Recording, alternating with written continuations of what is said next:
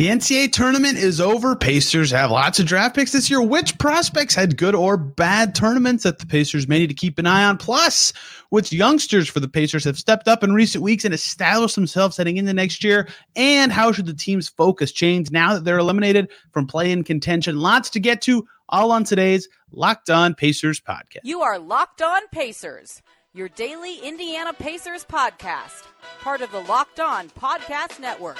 Your team every day. Welcome in to another edition of the Locked On Pacers podcast, where we, of course, talk about the Indiana Pacers. As always, my name's Tony East. I cover the team for Forbes and SI. And today, fun and busy show to get to. Jimmy Cook from 1075 The Fan and many other places is going to join us to talk all things Pacers and NCAA tournament, which just wrapped up last night. I'm recording this before it's over, so I have no idea who won the title game, but you know what? We'll talk a little bit about it today. We cover some prospects who had good or bad tournaments, and the Pacers have lots of draft picks, so they care a great deal about a lot of these guys. We also discussed the Pacers play recently, in which young guys have established a momentum heading into next season. And at the end, we talk about the Pacers' focus now that they have been officially mathematically eliminated from play-in contention. Lots of fun stuff with Jimmy Cook. Let's get right to it. We are now joined by Jimmy Cook. He's currently hosting the midday show at 1075 The Fan, the voice of Ron Colley Athletics. You've maybe heard him on a summer league broadcast watching the NBA before. Indy legend Jimmy Cook, NCAA tournament finals in about an hour. How you feeling? How's your basketball life these days? Look, anytime you have a national championship up for grabs, I'm all about it. By the way, Indy legend is probably a disgrace to everyone that's ever had the name legend in front of them tied to the city, but I appreciate the kind words all the same. Look, I'm hyped. I vowed to myself I'd be hyped regardless of what the matchup held for tonight's championship game. Did I want it to be an all-Florida final? Did I bet on it to be an all-state of Florida final? Yes, I did. I'm out on both counts, but it's a national championship, and everybody that's saying, UConn's going to roll them because they look great and they look awesome, that's fine. If this tournament has taught us anything, particularly this year, expect the unexpected. I was on the show today. I scooped the 7.5. Let's go Aztecs, baby. Let's do it. You made a mistake and bet with your heart. If you bet against your heart, you're happy either way. But that's okay because in the locker room before a Pacers game recently, a couple of the players were asking who everybody was picking to go to the championship. And I was the only one in the room who said San Diego State's going to win it all. So I'm going to look potentially very smart tomorrow. Bravo to you. You picked them to win it all or make it to the championship game? There were only 4 teams left, but I said Final Four win. Okay. I said they would win it all. That was my Final Four prediction. That gives me another reason to root for the Aztecs tonight then, because I would love nothing more than for you to have a leg up. This is a Pacers podcast, so we're going to use the NCAA tournament to talk about the draft because the Pacers could have a very good pick and 2 other first-round picks and maybe a great second-round pick, and they can't pick that many players, but they're going to pick some players this year, and the NCAA tournament does not currently feature any of the top 5 prospects. It did at one point, although the only NCAA guy in the field had an awful tournament. So I wanted to talk about some of the guys who've done well that I like of these prospects, and we could talk about Brandon Miller having an awful tournament also, if you'd like to. Has anyone stood out to you in a positive way in this tournament? I have 5 names up. We're not going to do all 5. That would take too long, but any prospects that look likely to get drafted that you really liked this tournament? So there's been a time or two this season where I wasn't fully on board the Grady Dick train. And even though they got bounced earlier than a lot of people would have liked, they got must bust, which happens, all the time. I'm not saying this is a prospect that could wind up with the Pacers, even though in some of the recent mocks of not like those in the know, but those that look at the data and are making mocks based on just fit and based on need for each team, there are a couple that have Grady Dick going to the Pacers, but I look at just his size and the way he's able to create in general, not only in the open floor, but in half-court sets. It excites me to an extent for a freshman that was, being carried at the start of the season amongst the Big 12 as one of the hot commodities of the season. It's so hard to gauge these prospects, though, for me, Tony, based on just what they did in the tournament. For example, I think that even though his game might not be complete right now, if the Pacers, assuming they miss out on the Wembanyama sweepstakes, the last time I was on this podcast, we were saying our prayers. We were hoping that maybe a year would pass and the ping pong gods would smile kindly on us. that's a story that's yet to be seen. But if we're going back to maybe more realistic prospects, and over the last 2 months, Brandon Miller has exceeded the realistic angle. Like, he could very well be off the board before the Pacers get selected. But why I don't take a ton of stock completely in what happened during the NCAA tournament is, in my mind, Brandon Miller, he should be falling back towards the Pacers angle the way that he played thus far in March or during his run in March. And that's probably not going to be the case. Most scouts are more advanced than just looking at a 3 or 4 game sample size as to where he should be gauged for his overall NBA projection. So Grady Dick kind of jumps out at me right off the bat. Trying to go off of just stuff that jumped out over the course of the entire tournament. Nick Smith and Anthony Black, I thought, were outstanding at times for Arkansas. Again, we go back to kind of that must-bust mentality there. One of my names. You got one. Anthony Black. That was one of my names. Build off of that for me, because I enjoyed his tournament from start to finish. Well, okay, so my thing with the tournament is, like, I don't think it should change like significantly your evaluation of a player. You know what I mean? Like I would not drop Brandon Miller at all for this. I'm also not going to rise up anyone a ton unless they're like, what just happened? It's a way different player. Yeah, Anthony Black is just kind of a lot of stuff. The Pacers would be like, oh, we need all that. He's very heady for the ball. He scored it well in the tournament. He made Arkansas look good, like shot it decently well from the field, not from deep. In fact, he shot pretty awful from outside, but every game, a bunch of steals, running out on the floor. And the reason I think that's important is, unlike last year where they were kind of a blank slate heading into the draft, this year it's very clear what their identity is, how their best players want to play. If you can play like that, that's good, right? That's going to make you more valuable to them. Yep. He looks like he'll go after, even if they have an awful lottery day, like worst possible, they're still probably a little bit ahead of his range, but with so many other things in their asset trove, they could get anybody. Like, if you're the Pacers, you literally have to scout like everybody, because anybody could end up in your range depending on how the night goes. Yeah, he's one for me. Jaime Jaquez, UCLA. One very close to my heart. He was on the Adidas circuit when I was a play-by-play broadcaster there, one of the last players from that cycle. I love me some Jaime Jaquez. That he's older, for sure. He's not a first-round guy. Well, he might end up first-round guy. He was great in the tournament. That dude can score the freaking ball. It's very impressive at his height, how he's able to play, what he's able to do, how he got better year to year is impressive in college as well. I know Kevin Pritchard really values that because it kind of shows the guys love the game. He's another one who in the tournament, I already kind of knew who he was and what he was about, but watching him, I was like, oh, this guy is very interesting to me. And another one for me, I guess, because it's an obvious answer that we should have said to begin with, but how much will his stock realistically rise remains to be seen. But you talk about a guy that could fly up the boards because of what he did in the NCAA tournament. We haven't mentioned Isaiah Wong's name yet. I mean, a critical piece of that Miami run to the Final Four. You couldn't point to one of those games along their path to get there where he wasn't as electric as running mate Nigel Pack. And the last mock that I saw before the tournament, he was taken as an early to mid-second rounder. So, again, I know this question isn't just who would fit the Pacers. It's more or less who improved their stock the most big picture in the NCAA tournament. So I'm not saying spend a first rounder on Isaiah Wong, but the stock is trending in the right direction for him after what he did for Miami this year. Is he taller than me? I don't know your listed height. His listed height is 6'4". He's taller than me by 3 inches. He's taller than me. Okay. Yeah, he's a good player. His tournament was good. I'm morally not allowed to talk about Miami players after the tournament they had against the Hoosiers in both men's and women's. So I have no comment on his play. He did do well. Yes. That's all I am allowed to say. As a fellow IU alum, I guess I didn't sign that part of the clause. That's my bad. I apologize, Hoosier Nation. Yeah, look, I'm one of those where if you beat us, I want you to go win the whole thing.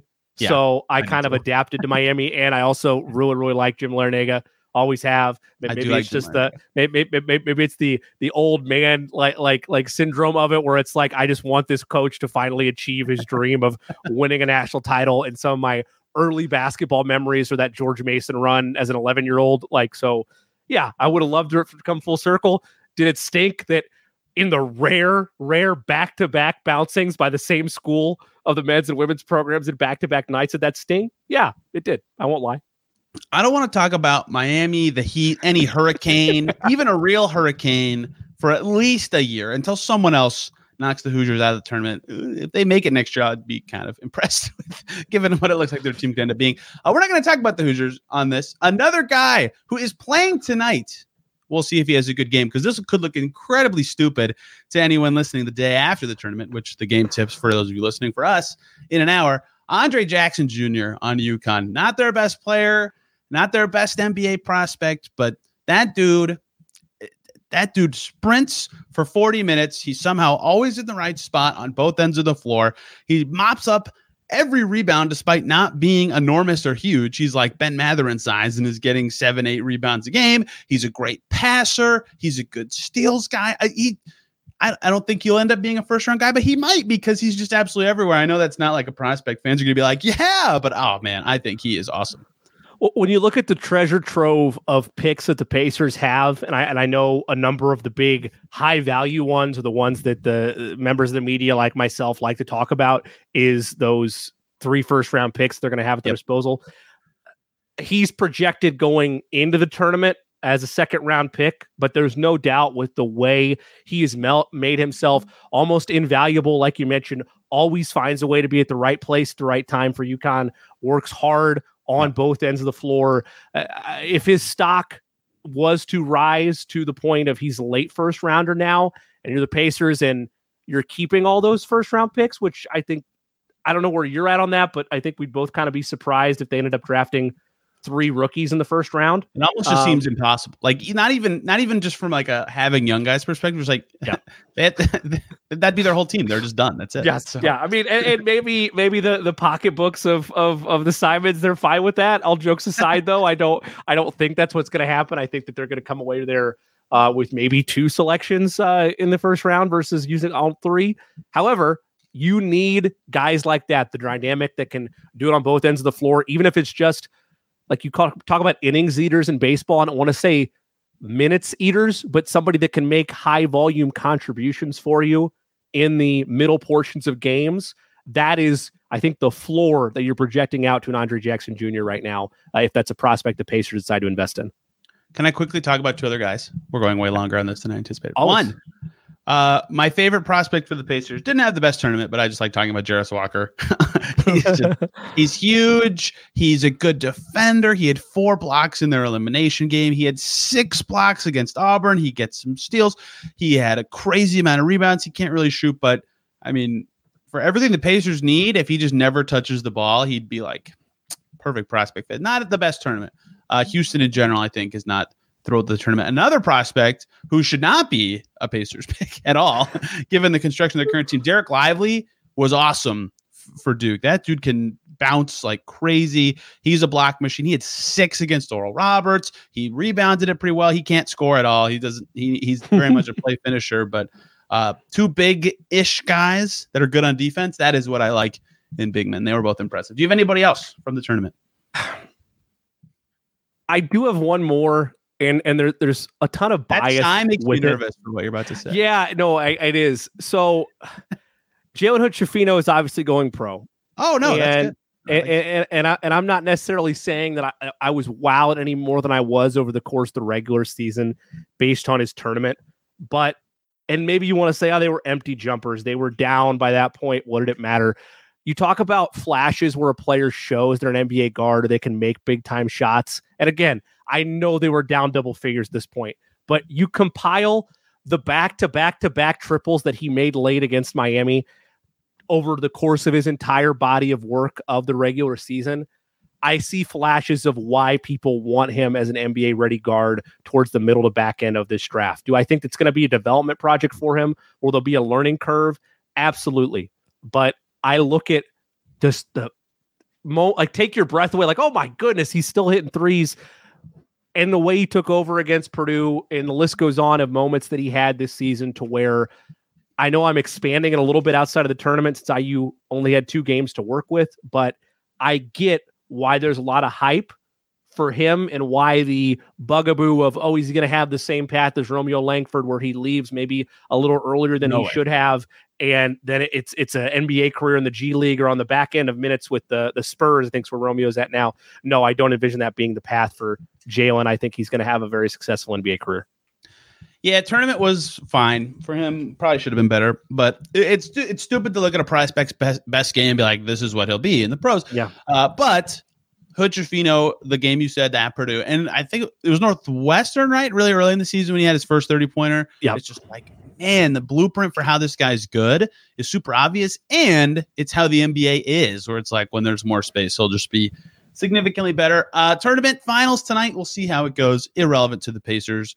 The result of the game. They just want to see some prospects. And UConn has 2, and San Diego State's just a very good team without any like super obvious NBA guys. We'll see how it goes. Hey guys, quick little break so I can talk to you about Game Time. Buying tickets for any big event you go to should not be stressful. I used to scalp for Purdue basketball tickets growing up, and it was so difficult trying to find last minute, hunting down the best prices. It should not be a stressful process, yet it is. Game Time gets rid of that. It's a fast and easiest way to buy tickets for all sports, music, comedy, and theater near you. Forget planning months in advance. Game Time has deals on tickets right up to the day of the event. Get exclusive flash deals on tickets for football, basketball, baseball, concerts, comedy, theater, and more.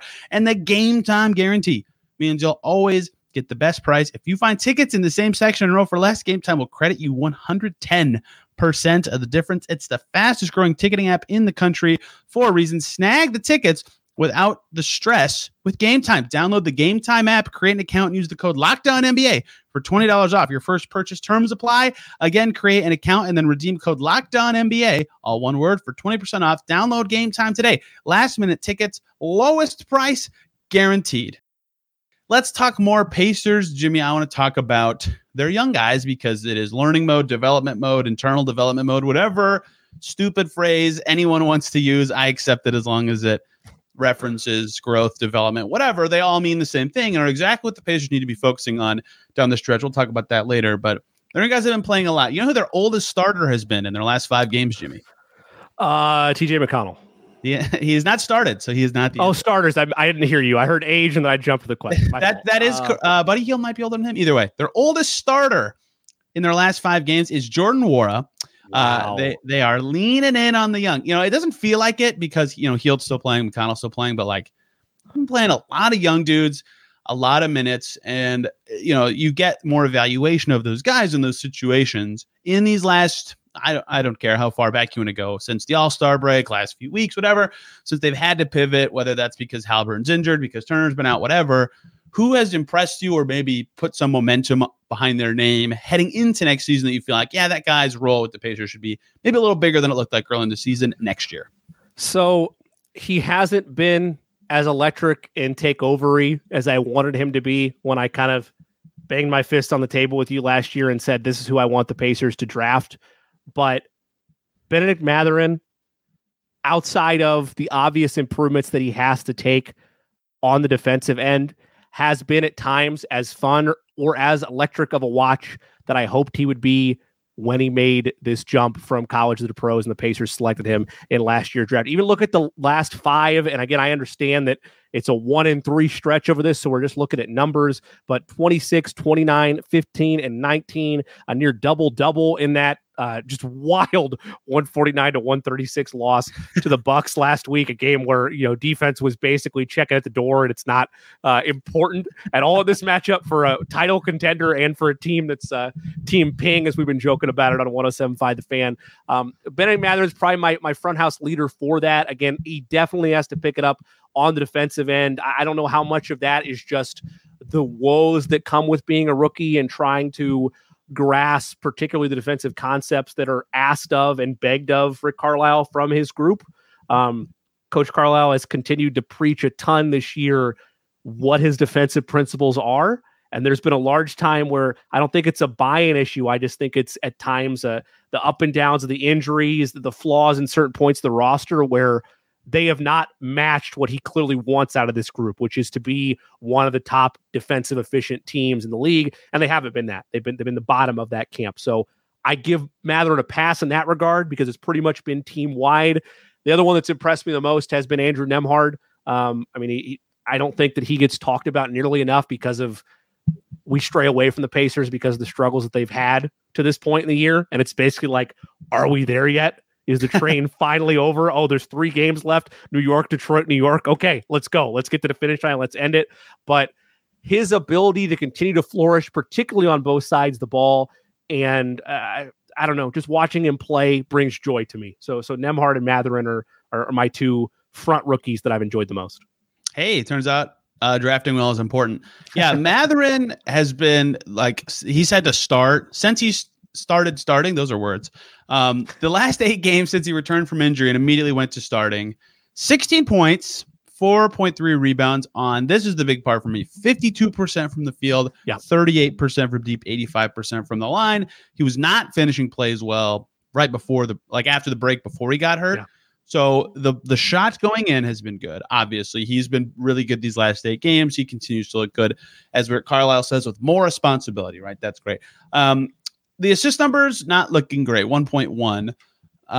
But the manner of which he's doing them, right? He had an over-the-shoulder pick and roll pass to Jalen Smith last week against the Mavs. He's just, they're passes that you're like, okay, good. Like, you need to be able to do that a lot, and you can't, I haven't seen like any of it. So if you can do it a little, that's at least the positive momentum I'm talking about in these games that these guys would hope to get going into next year. And the thing for Mathurin that I think has been the biggest thing, between coming off the bench and his just like not being the best team defender this year, he hasn't gotten tough matchups. But like in the last week, he's been guarding good players, like a lot, right? No. Drew, whoever on the Mavs. Last night he was guarding, for you listening, 2 nights ago, he was guarding Garland a lot. He was guarding Mitchell a lot. Like, that is stuff that will really help him. I did type his name down. I had 3 names I wanted to get to. Nembhard was another one, and you mentioned him. So good. I get to just continue opining on players, which is always exciting. The passing for him has been enormously impressive. Since Halliburton went down, he did play in 2 games in the stretch, 7 assists per game for Nembhard, 16 points on 41 splits. He's shooting from everywhere. He's getting to his spots. That's what's most impressive to me, is his ability to insert himself as a scorer. Still inconsistent in that way, but the fact that he's blending the passing and shooting has been impressive. And that baked into those stats is the 2 games that Halliburton did play, where he had 6 points and 3 assists and 12 points and 4 assists. So really his numbers are better when he's starting at the 1. The last guy I typed down that I would like you to talk about a little bit, if you don't mind. So since the first game after the All-Star break, Jordan Nwora is averaging 14.3 points, 5.3 rebounds, and 2.5 assists, 49, 43, 71 splits. He is doing a lot of things that impress me. 1, he's making 2s. Like, he never took 2s or made 2s with the Bucks, which sounds like really reductive, but he just didn't. 2, he's putting the ball on the floor every so often, and that's not something I really expected him to do. And 3, he's like a consistent 10 points a game guy almost every time. He's been below 10 twice since that game I mentioned, when he had 18 against Orlando in their second game out of the break. So basically, once you got more than 1 practice with the new team under his belt, he's been really solid for this team offensively and like showing skills I never knew he had. He has been the guy that I'm like, okay, next year I have a little bit more belief on what you're going to provide this team than I did right when they acquired him. I mean, you just look at the month of March alone, just a tick under 50% from the field, 44% from beyond the arc. You mentioned it, averaging right around 13 and 5 over that span just for the month of March. And the second that they turned on his expansion into minutes, right, trying to kind of feel him within what Rick Carlisle wanted him to be able to be a part of during this stretch run. And I get it. I understand. They didn't achieve their goals. I'm not mad they didn't achieve their goals. I've been pretty clear about that. I don't see the point in the play-in. I don't buy in the process of, this will really help this group be ready for next season, getting bounced by 30 to the Miami Heat or whoever they would face in the, I don't know where it is right now, in the 7-10 slot. Doesn't matter. They're out. My point is, since he got that activation, 18, 16, 10, 18, 20, 33 against the Hawks just a couple weekends ago. That was sick. That was just sick. And that's just looking at his points as well. That's going along with sniffing double-doubles left and right. That's chipping in 5 to 6 assists along the way and being efficient when called upon from beyond the arc. Everybody pondered what Jordan Nwora would look like in an expanded role. how he would operate given the opportunities that he did not get in Milwaukee. And he's been a shining star. I'm not saying he's like an elite level all-star that you're going to hang up in Indianapolis next year by any means, but he has fit the mold of what this team needs of a player of his caliber, of a player of his size at 6'8", kind of being able to switch between a 3 and a 4 like look for whatever the Pacers are asking out of a lineup. What do they go small? And he's kind of a smaller small forward that's playing down low as a power forward in that regard, just from a lineup standpoint. I've loved everything I've seen out of him. It couldn't have possibly worked out better for the Pacers and for Jordan Nwora, being able to have this expanded role with a team that has been looking for somebody that fits his mold for the better part of, really since the trade deadline last year when they got rid of Sabonis, who was going to be able to be a complementary piece, but be less demanding with the basketball than Sabonis was. Look, it's not fair to call this luck because this is a lot of scouting and identifying talent by the Pacers. But to resurrect Jalen Smith, Aaron Nesmith, and Jordan Nwora in a one-year stretch from teams where they just couldn't get minutes and then turning them into something, that's hard. Like, teams try to get these second draft guys all the time and can't because they're either not as good as everybody thinks they are, or it's just not possible because everybody recognizes how good they are. Hitting 3 in a row, like, that's really hard. And so credit to them for doing so. And the thing with Nwora is I kind of thought when they acquired him, like, he's kind of auditioning for a rotation spot next year. You know, who knows if he'll be better than Brissett or than Nesmith or whatever. Very clearly, like, good enough to play for them next year. Maybe not as a starter, but just like in the rotation in some form, he could play 3 and 4. They put him on Luka, and it didn't go like great, but it's like the fact that they did that, I'm kind of like, okay, they're trying to develop something here. So those are the two that you said plus Nwora that I've been like, okay, this is good for how I feel about what they're going to do next year. Jalen Smith's shown some stuff defensively that is like, okay, this guy's a 5. That's like, obviously we knew that, but just that's good to know. Isaiah Jackson's been okay on the glass. Aaron Nesmith is rock solid every night. Like, none of them have been like bad, especially compared to expectations, but those 3 stand out as the 3 that you're like, if you're the Pacers, you feel great. This is what we want. You're going to play for us next year. Awesome stuff, guys. Way to go. This is an unfair bar to set, but I'm going to do it because I think Locked On Pacers demands it. Okay. I mentioned Benedict Mathurin at the top. What do I want out of him? I want somewhere, and I know these are 2 of the biggest names the franchise has had the last 15 years. I want at least to be on the track to somewhere between Danny Granger and Paul George next year. I know that would be a massive leap out of improvement from him, but that is the type of sophomore campaign that I would like to see from Benedict Mathurin. I know it's a team game. I know that when the Pacers are at their best, it's more than just one individual. But if you look at the idea of having a player of Mathurin's caliber that could meet somewhere in the middle of those lofty expectations next to Tyrese Halliburton, plus whatever they draft next year, combined with the pieces we've already talked about, next year could be a lot of fun. Next year is where I'm not going to be banging a drum for Team Ping. I'm going to be like, where is this train going to finish? Aim higher. If we're going that high, aim even higher. Get some Jermaine O'Neal in there. Please. Why not grow to Rick Smith's height while you're at it? Hey, I didn't say Reggie. Okay, I drew a line. I drew a line somewhere. Okay. We can only reference so many legends today. You are the only one that we'll get to. This show is sponsored by BetterHelp. Recently, switching jobs for me was stressful. I had a lot of time to figure out that I needed to a little more structure in my day, make more lists. That really helped change my life. Got to know myself a little better, and that can be a lifelong process, especially because we're always growing and changing. Therapy is about deepening your self-awareness and understanding, because sometimes we don't know what we want, why we react the way we do, until we work through and talk through things. BetterHelp connects you with a licensed therapist who can take you on that journey of self-discovery from wherever you are. Learning positive coping skills, therapy can help with that. Setting boundaries, that can be another benefit of therapy. It empowers you to be the best version of yourself. And it isn't just for those who've experienced major trauma. If you're thinking of starting therapy, give BetterHelp a try. It's entirely online, designed to be convenient, flexible, and suited to your lifestyle. You fill out a brief questionnaire, and you'll get matched with a licensed therapist and can switch therapists anytime for no additional charge. Discover your potential with BetterHelp. Visit BetterHelp.com/LockedOnNBA today to get 10% off your first month. That's BetterHelp, HELP.com/LockedOnNBA.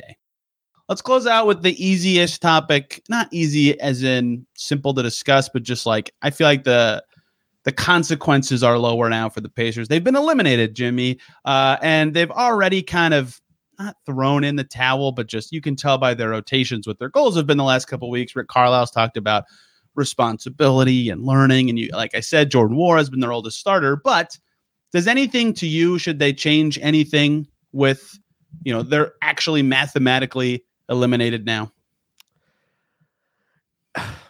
Anybody that's of value, and I mean like high level value, that there's nothing to be gained left in these final 3 games, shut them down or minimum minutes. I joked with you a little bit before we started recording. Again, this is just my commentary on it.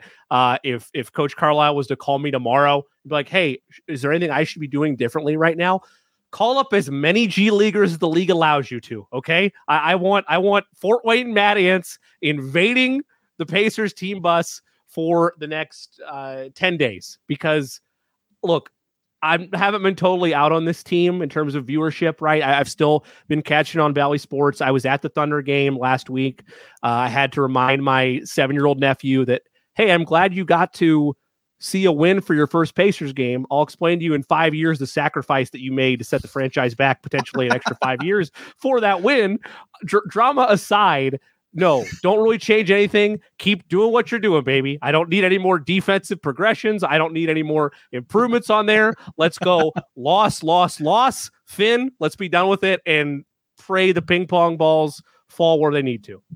Look, I get why, like, long-term, winning that game could end up being bad. I'm not going to push back on that argument at all. But the fact that your 7-year-old nephew is the exact guy that's like the embodiment of why you try to win. You know I understand. I mean? There's 16,000 people in there who paid to see you win, dang it. I bought him a Tyrese Halliburton jersey. There you go. He walked in there with a Paul George jersey on, and I said, no, we're not having your first game be met with that type of slander. We were going to go get a Halliburton and be done with it. So I get it. I was happy for him. I'm happy for the next generation of fans. They'll forget about it in 10 days, just like we will. 3 losses and be done, please. Yeah, but if one kid has a core memory from that night, Jimmy, it was worth it, right? It was worth it. I asked Rick about if anything changes with the mathematical, elimination. He started and said, what would change? And that is kind of the thesis of what I feel like is accurate. Like, they have already kind of been leaning into what we just described. Like, Halliburton hasn't played since that back-to-back with Boston, Atlanta. I think that weekend was kind of their last, like, hurrah. Like, if we win one of these, we've got a shot at the play-in. If we don't, we have no chance. They lost both, and we have not seen Halliburton or Turner since. But he healed, even got sick and missed some games, right? So it's very easy for them to kind of stay the course. The other thing Carlisle talked about is, carrying momentum into next year. We just knocked that out with some of these young guys. But the last thing he said is just, this is what it all comes down to, right? He said, you cannot underestimate or undersell the importance of internal development. Having your guys learn what it's like to have real professional responsibility. These games have to help simulate that. And our guys have stepped up and done some great things, right? Internal development. That is the focus for the last 3 games to me. That is the phrase that matters. Get your young guys reps, get them a little better, get them prepared for what playing every day or starting every day or whatever feels like. That is what the focus is to me. Can I sell you then on my idea today that I had on 107.5 The Fan? Yes. Look, it's pretty simple. I want all the development, all the great film that you can gather over these final 3 games. Again, New York, Detroit, New York. That's great. How about all buzzer-beating losses? Or if that's too heartbreaking for you, how about the Pacers have a shot to win each game and it rims out every time? But hey, we got plenty of good tape and plenty of good strides, and maybe those final 3 losses motivate the group even further to get better next season. That's how logical the idea of playing one play-in game meant to me is. Maybe they're going to take these final 3 losses and it's going to make them into better men and better players next year. Yeah, they had that close loss to Charlotte, and I thought they might give it. You were at the Thunder game. I thought they might lose that one. Like, oh man, those 2 games, it's like that is what makes the most sense. The Cavs game, even that they played on Sunday, like they lost by 10, so it doesn't look close, but like they were up like lot of that game. That's perfect, right? You compete with a competitor, you add some skills, and then you lose. They've shown plenty of that all year, right? And I know there's been like that big win against the Bucks, the St. Patrick's Day, or the day before St. Patrick's Day. They had a massive win against Milwaukee. And that's something to celebrate, right? You're still in theory as an organization trying to get into the play-in. You want to have bright, positive moments. Look, that's a contender that we just beat. And then you hung with them, even though they ended up pulling away from you the other night, 2 or 3 nights ago. Losing track of days, I apologize. The point is, you're exactly right, Tony. That's what you want to see is matchups against contenders.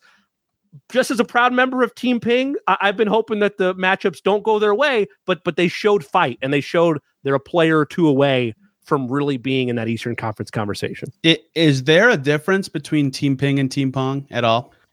No, we it's kind of like how Sirius and XM were like two companies and they merge, and so now it's Sirius XM, right? So it's gonna be Team Ping Pong by the time the draft lottery day rolls around. We'll merge together. So it's a corporate takeover, ruthless. That is gold. There is one actual change that will happen. We don't have to spend too much time on this because I did a segment on it when they signed him, but Gabe York is now eligible to play in their last 3 games. And lo and behold, hey, look, the only 2 veterans that have been playing just so happen to also be guards. It's very easy for them to yank one or both of them out of the rotation and play Gabe York a ton to get some eval time in these last 3 games. That seems kind of obvious. I don't know how much they take out McConnell or Hield to play Gabe York, but I feel like he will play in all 3 games. Just why not? See what you got with him. Let him get some reps and time in the NBA floor. Team Ping is Team Gabe. Let's go. Let's get some rest somewhere along there. Whether, like you said, it is for Matherin or for Nemhard, or if they want to go there. Just let Gabe do his thing. And I say that all jokes aside, I'd like to see. The G League matters to me. I like to see players from that rank get running time, whether that is because the season is done with now, we're just trying to see development, or whether it's because you earned your way there on a 2-way deal, whatever the case may be. So all jokes aside, by all means, give Gabe York some PT, please. I assume he will get some. Jimmy, to close, you must tell me who's going to win between the UConn Huskies and San Diego State Aztecs tonight. I think UConn wins. UConn wins. Everything that everybody said has been accurate in terms of how good they've been this tournament. I will say, though, the idea that it's just going to be a 20-point blowout and UConn's going to roll them is ludicrous to me for 2 reasons, or 1 reason and 1 reason only. The biggest favorite in NCAA final, I shouldn't say history, but the last 20 years, the biggest favorite had been Duke over Butler in 2010. They were the largest favorite since tonight when the Huskies are favored by 7. The Aztecs will cover that spread. You heard it here first, even though the game might have already been started, and my bet might be totally destroyed by the time you actually hear this. So UConn wins, but the Aztecs cover, and good teams win, but great teams cover, Tony. You know, I'm probably taking UConn by 20 or 30. They're just crushing. They are crushing everybody. It's going to be fun. Jimmy, where can people follow you and your lovely work covering all of Indiana sports and honestly way more than that? You can follow me at the J Cook. That's at THEJCOOK. One of the variety of hosts involved on the Fan Midday Show. That's on 93.5 and 107.5 The Fan, Monday through Friday, 12 to 3 Eastern Time. Again, depending on where you're listening to us. If you aren't on state radio wave, just go to youtube.com, search the Fan Midday Show. You can find us there. And then Roncalli High School Athletics is going to be picking up here pretty soon. RoncalliMediaNetwork.com. You can find our baseball, softball, lacrosse, plenty of action going on for the Royals in the spring. Always appreciate getting the opportunity to highlight young student athletes throughout their high school careers. Always a fun time. Awesome. Tomorrow, TBD. I have not been good at planning this week. Thursday. The man just got back from Cleveland. Give him a break. Come on. I did, and you gave me an opportunity to say worst hotel Wi-Fi I've ever had. So if you listen to that episode of Locked On Pacers, just know it took several hours to upload to the internet to get to your ears after yesterday's game when they were mathematically eliminated. Thank you, everybody, for listening. Tomorrow, there's lots to get to. I want to talk about Chris Duarte at some point. They played the Knicks. They play the Pistons. There's still lots of chat about with this team in their last 5 days of the season. Thank you all for listening. Have a great day. We'll see you soon.